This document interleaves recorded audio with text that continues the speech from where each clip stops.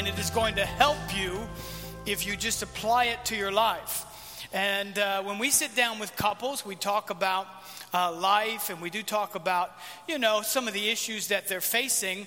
But I never tell a couple, okay, this is how you keep from fighting. This is how you keep from fighting. This is how you just stop all arguing. I never say that to anybody because I have not figured out how to do that myself. I just realized that, it depends on where you're at in life. If you're at a stage in life where, man, you're empty nesters and you got no more kids at the house and you got a little bit of money, you got your bills paid, you're probably going to fight less than that couple that's just starting out. They don't have any money and they got a lot of stress and they got a bunch of little kids running around. You're probably going to fight less than them. Does that make sense to everybody? So everybody's at different places. But what I say is this: it's really not about teaching you how to fight less, because I can keep you from fighting altogether if you would just move to one house and your spouse moves to another. I could solve every problem right there. You wouldn't fight anymore. But that's not realistic. God called us to live together, and so in marriage, and so what God is saying is not really the key is fighting less. The Bible teaches us really about love. And so what I talk to couples is I talk to them about not fighting less, learning how to love more. Listen to me, the key is loving more. Because if you can love more, you can overcome all the different obstacles and adversities that people will put on a divorce sheet that says irreconcilable differences. Because I don't believe there is such a thing as irreconcilable differences. To say that there is would mean God is unable to fix it.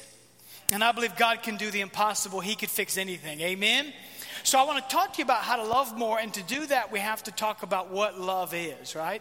What love really is. And the Bible kind of gives us a blueprint in 1 Corinthians chapter 13, verse number 4, when it talks about what love is. And so it says this, watch. It says, love suffers long, is kind. In other words, love is patient and kind.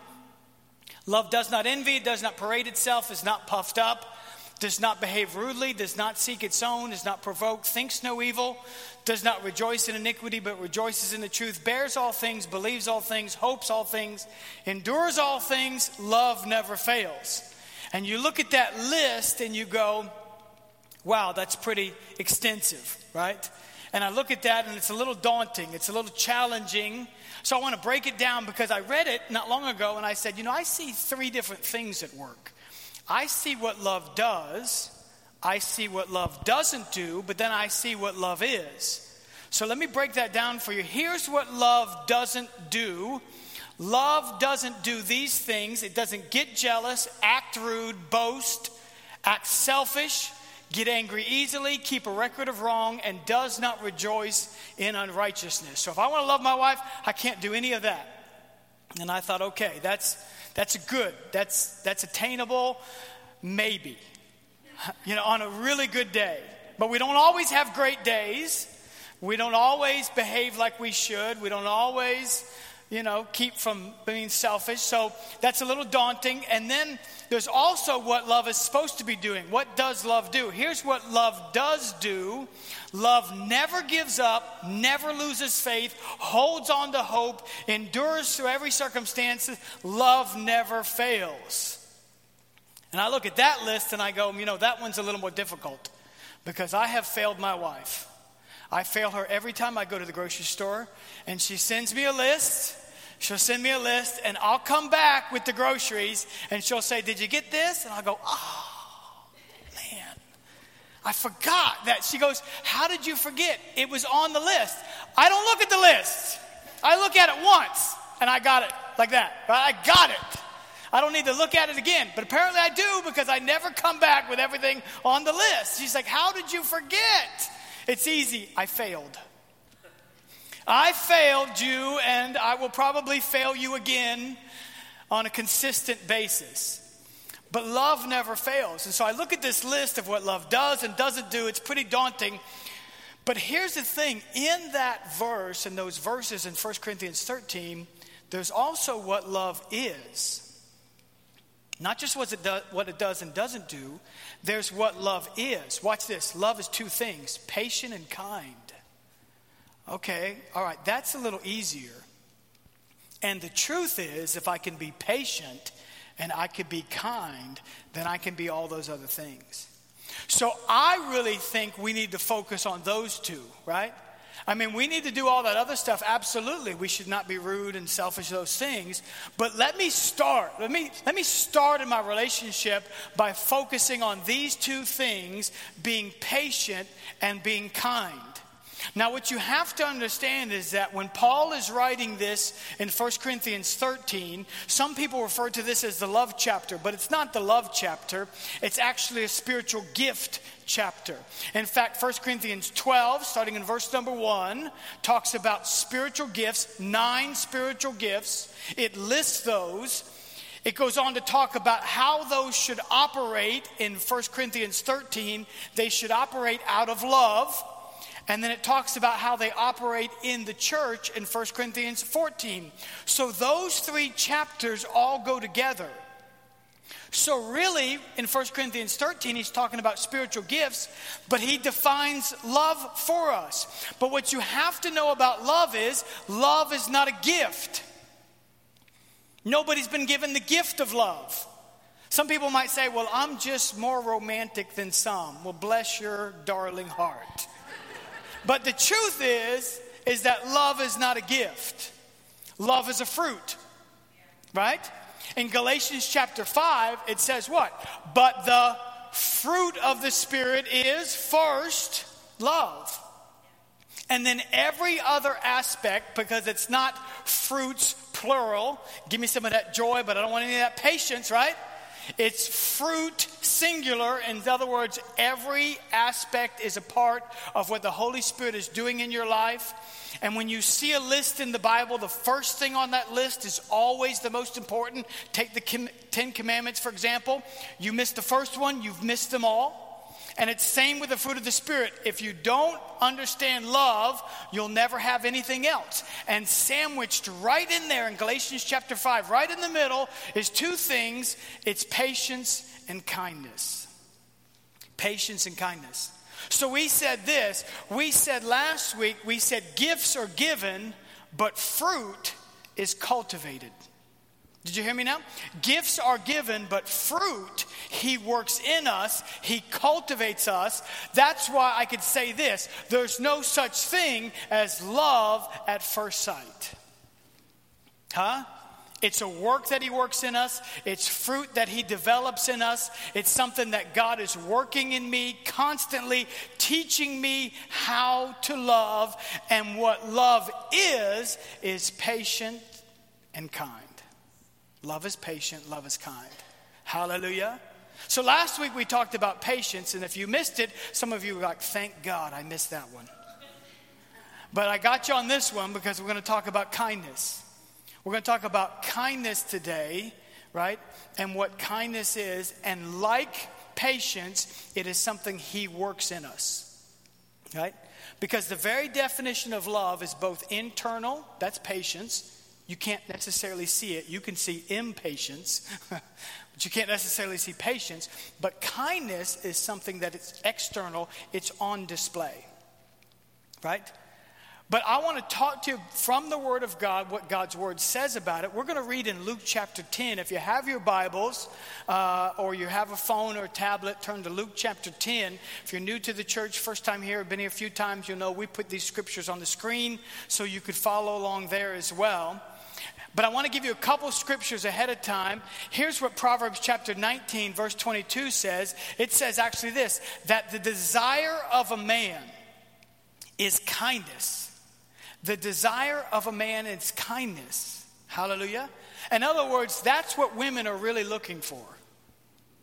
That's for all you Don Juans out there who just thought that third splash of cologne was going to do the trick, right?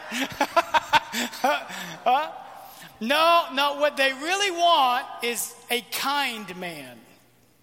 Ladies, I'm trying to help you. I'm trying. But I'm going to need a few more amens in moments like those. I said what women really want is a kind man. right? I was in the grocery store the other day, and I saw this men's magazine where the guy's all chiseled, and he's got the chiseled chest, and, you know, the abs just go cha-chink, cha-chink, cha-chink, cha-chink. And I thought, wow, I will never look like that again. And so how many of you know the abs go away? Eventually, especially I've spent a lot of time at the fair lately, and the abs, they go away, right? But kindness stays with you. So the desire of a man is kindness. You know what it says to the ladies? Proverbs chapter 31, when it talks about a woman who is to be praised, a virtuous wife, a virtuous woman. It says this: when she opens her mouth, she speaks wisdom, and on her tongue is the what? Law of kindness. She speaks kind words. Kind words. So I want to teach you today from the Word of God, Luke chapter 10. And let me give you a little background before we go into it, because Jesus is actually teaching a parable in Luke chapter 10. And what you need to know about parables is this: you need to know that parables are not true stories. This didn't really happen. Sometimes we forget that when we read these parables. It didn't really happen, and that's important. Why? Because Jesus makes up a story in which he puts all the characters, all of the scenarios together to paint a picture of what the kingdom of God is like. So he is able to put this story together exactly like he wants it. So when you read a parable, listen to me, pay attention to every word, every detail, every sentence, because Jesus is telling a story that is important, right? And as in the case of this particular parable, many of his parables were actually the answer to a question. Now watch what happened. A man came up to him. The Bible says a lawyer came up to him, and he actually asked Jesus, "What must I do to inherit eternal life?" Jesus has this conversation with him, and he says, well, you know, here's what the Word of God says. You know the scriptures. He said you love God with all your heart, and you love your neighbor as yourself. And so this man, the Bible says, in order to justify himself, this man says back to Jesus, "And who is my neighbor?" Who is my neighbor? So Jesus, in answer to that question, the question, who is my neighbor? Jesus begins with a parable, and he says this: there was a man who went from Jerusalem to Jericho on this certain road. It was a dangerous road. It was a real road, right? And he says, this man fell among thieves. They beat him, they stripped him, they robbed him. They absolutely left him there half dead. And the Bible says Jesus went on to tell the story, and he said, and a priest came, and he sees the man, but he walks on by. And Jesus continues, likewise a Levite came, and he saw the man, but the Levite walked on by. So let's pick up the story in Luke chapter 10, starting in verse number 33, and it says this: but a certain Samaritan, as he journeyed, came where he was, and when he saw him, he had compassion. So he went to him and bandaged his wounds, pouring on oil and wine, and he set him on his own animal, brought him to an inn, and took care of him. And on the next day when he departed, he took out 2 denarii, gave them to the innkeeper, said to him, take care of him, and whatever more you spend, when I come again, I will repay you. So which of these 3 do you think was neighbor? Watch, Jesus takes that word and turns it from a noun to a verb now. Which one of these men do you think was neighbor to him who fell among the thieves? And this guy answered, and he said, he who showed mercy on him. Then Jesus said to him, go and do likewise. Now, as you read this particular parable, Jesus is answering the question, okay, who's my neighbor? This man wanting to justify himself. In other words, he wanted to find out how few people I have to minister to, how few people I have to be neighborly to. Who is my neighbor? Could you define that for me? And by the way, could you keep the number fairly low? right? Could you maybe make it just 2 or 3? Because then that would be possible. But Jesus defines it in a whole nother way. And in this particular parable, you find a blueprint for kindness. In this particular parable, you find an absolute step-by-step guide of how to cultivate the fruit of kindness in your life. So let's start right here, because this is how we cultivate kindness. Number one, you have to understand kindness, number one, sees the need. Kindness sees the need. The Bible says, and when he saw him.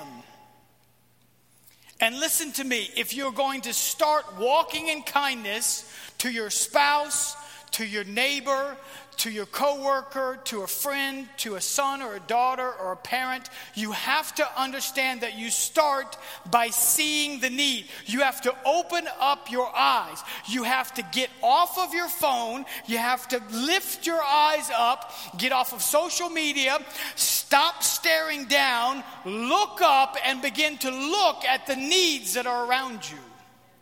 Amen? Just look up. Just look at what is around you. If you just look, I promise you, you will see needs. Pay attention. Here's what kindness is. Kindness is radar, man. It's just like this spiritual radar where you are attentive, you are looking, you are focused.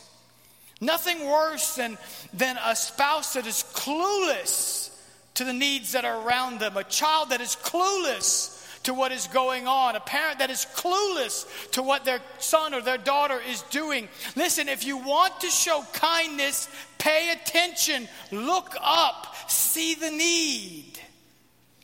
I went a long way in fixing my marriage when I actually started doing things around the house without having to be asked.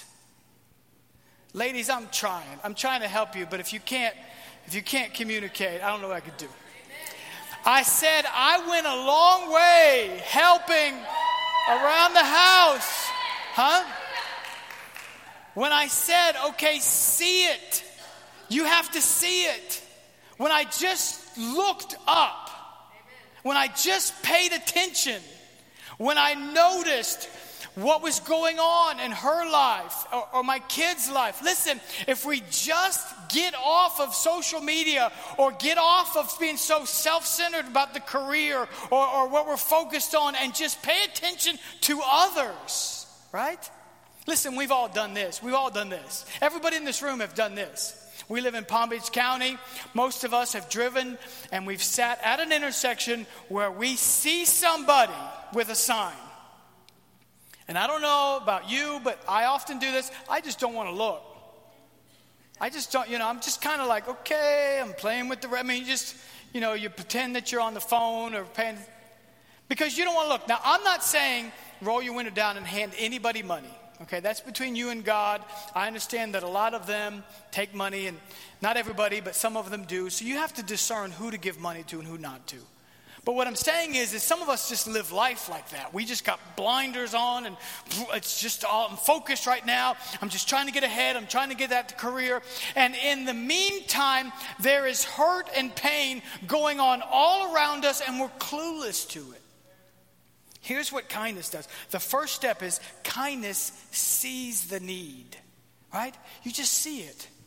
And if you look, let me tell you, it's there. Just look around. Just look around and you'll see the need. And then the second thing you need to know is this. Kindness sympathizes with the individual. It sympathizes. In other words, one translation of this verse says, and his heart took pity. It's a heart condition. Now, I understand that this is not the final step, but this is an important step in cultivating kindness in our life.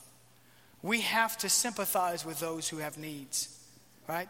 We have to have our heart in it. We can't just be going through the motions. And let me tell you, I was there. I gave my testimony last week, my wife and I, how God really fixed our marriage. We were Christians, we were pastors. I read my Bible, I prayed, I preached on a regular basis at a church in North Florida, but we had a terrible marriage. Life was falling apart. Cynthia packed her bags. I mean, we were just completely out of love with each other. We didn't have a heart for each other. We didn't have any feelings for each other. We didn't like each other, much less love each other. And so as God began to restore my marriage, I had to have a conversation with God. I said, God, how am I supposed to do this if I don't feel it? How am I supposed to show kindness to her if my heart is not in it, right? Am I just supposed to fake it? Am I just supposed to kind of manufacture or go through the motions? And God took me to a verse in the Bible, in the book of Ezekiel, and I saw it and I went, okay, that's how it gets done. Here's what Ezekiel 36:26 says. It says, I will put a new spirit in you. And watch this. God said, I will perform open heart surgery. I'm going to take out that heart of stone and I'm going to put in you a heart of flesh. And when I saw it, I said, God, I need that. Because towards my wife, I had a heart of stone. I didn't have any feelings. I didn't have any emotions. And kindness is tough when your heart's not in it. Here's what the Bible says about this man. He sympathized. He looked at him in that condition and he said, yeah, I got to do something. His heart was broken. And let me tell you, when God began to turn our marriage around, I had to have God do something on the inside of me. He had to touch my heart. And let me tell you, he did. And today, kindness is easy. It's easy because my heart's there, right?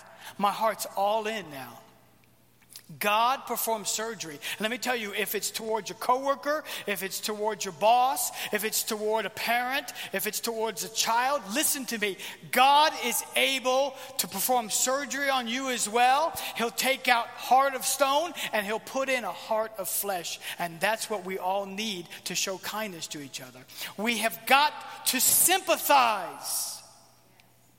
Listen, we've got to sympathize. We've got to show compassion. We've got to say, okay, God, I want my heart to be in this thing. Amen? I want my heart to be in it. Now, that's not the final step. That's just another part along the journey. And if we stop there, we've missed it. We have to have this last ingredient, this last part of it. And that last part is this: kindness seizes the moment. Seizes the moment. The Bible says he saw him and he had compassion. And then watch this, it says, and he went to him. Hallelujah. He went to him. Imagine all the obstacles he had to overcome. I mean, when you're standing there and you see that need and you think to yourself, okay, there is a man that has been beaten.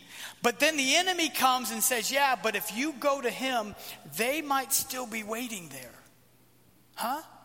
I mean, that whole thing may be a setup. How many of you know that's very likely that could have happened? I mean, if you help that person, you never know what's going to happen to you. But the Bible says he did it anyway. See, here's what compassion really is. Compassion's movement.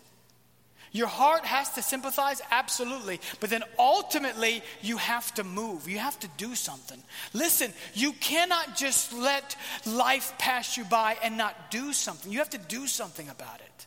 I can't just look at my wife and go, oh, man, she's got so much on her plate right now. I mean, she's just so busy. You know, somebody ought to do something.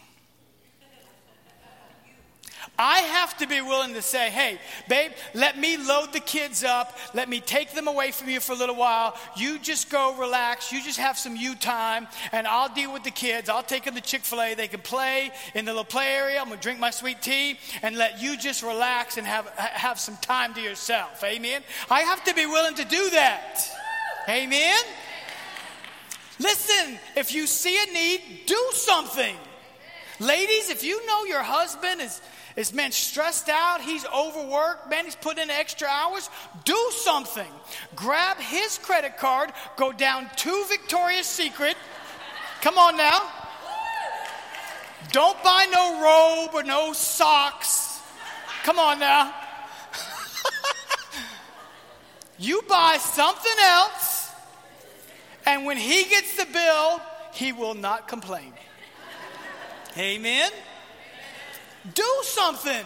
Don't just go, you know, my husband, he's so busy right now. Somebody ought to do something with that poor guy.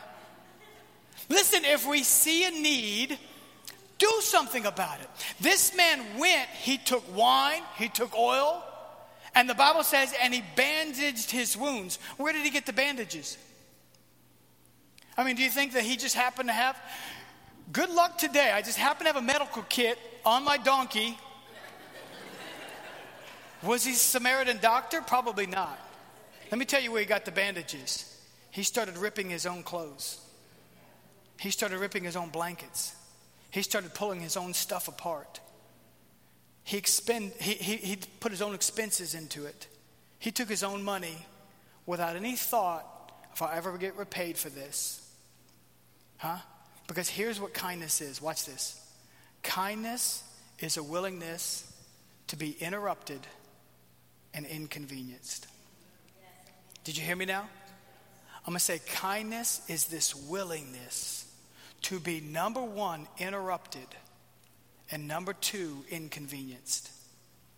And if you are too busy, come on, ladies, men, friends, coworkers, neighbors, listen, if you're too busy to be inconvenienced and interrupted, you'll never be kind. You'll never walk in kindness. If you study the Gospels and you look at Jesus' life, you'll find that he performed many miracles on the way to another miracle. Why? Because he was willing to be interrupted. He was willing to let the world stop and go, this person's needs are vital right now. He was willing to have people come to him privately in the middle of the night. Hey, can I talk to you? Tell me how to be born again. Jesus was constantly willing to be inconvenienced, interrupted. And if we're so busy with life that we refuse to be inconvenienced or interrupted in any way, let me tell you, we'll never walk in kindness. Because when I come home from work, my flesh wants to do nothing. I'd love to just sit on the couch, grab my remote, and just be king for a few hours and command my servants accordingly, right? But how many of you know that's not the ingredients to a happy marriage? I used to do that. I used to do that. When we had a terrible marriage, I came home and, buddy, I didn't care if there was needs all around me. I was not going to be interrupted or inconvenienced. And finally, I had to look at myself and go, okay, this isn't a marriage, right? And this isn't kind. And I had to say, okay, how can I be kind? Okay, here's what I can do something. Without being asked, remember I said that, without being asked, I can do something. I can be inconvenienced, I can be interrupted in my life. Amen? And that's what kindness really is. Because I want it said of me, that's a kind man. I don't care what else they say. I don't care what else they say. But if somebody says to me, that's a kind man. He's kind. Ladies, listen, that's what you want said of you. That's a kind woman. She's kind. I love being around her. And let me tell you, singles today, I told you, like I said last week, can I just give you some dad advice? Can I just talk to you like a dad? Listen to me. You are looking for somebody who is patient and who is kind. And if they're not patient and they're not kind and you are in a relationship with them or you're dating with them, sever that thing as fast as you can. And say, I am looking for patient and I'm looking for kind. And that's what I'm looking for. And if you're in a marriage today and you say, Pastor, can I sever that too? No, you can't sever that one.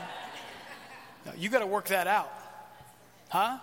Because you said, may I remind you, in sickness and in health, for better or for worse. You said it. I didn't say it, you said it. Amen? And so you got to get help. And let me tell you, my wife and I, we were there.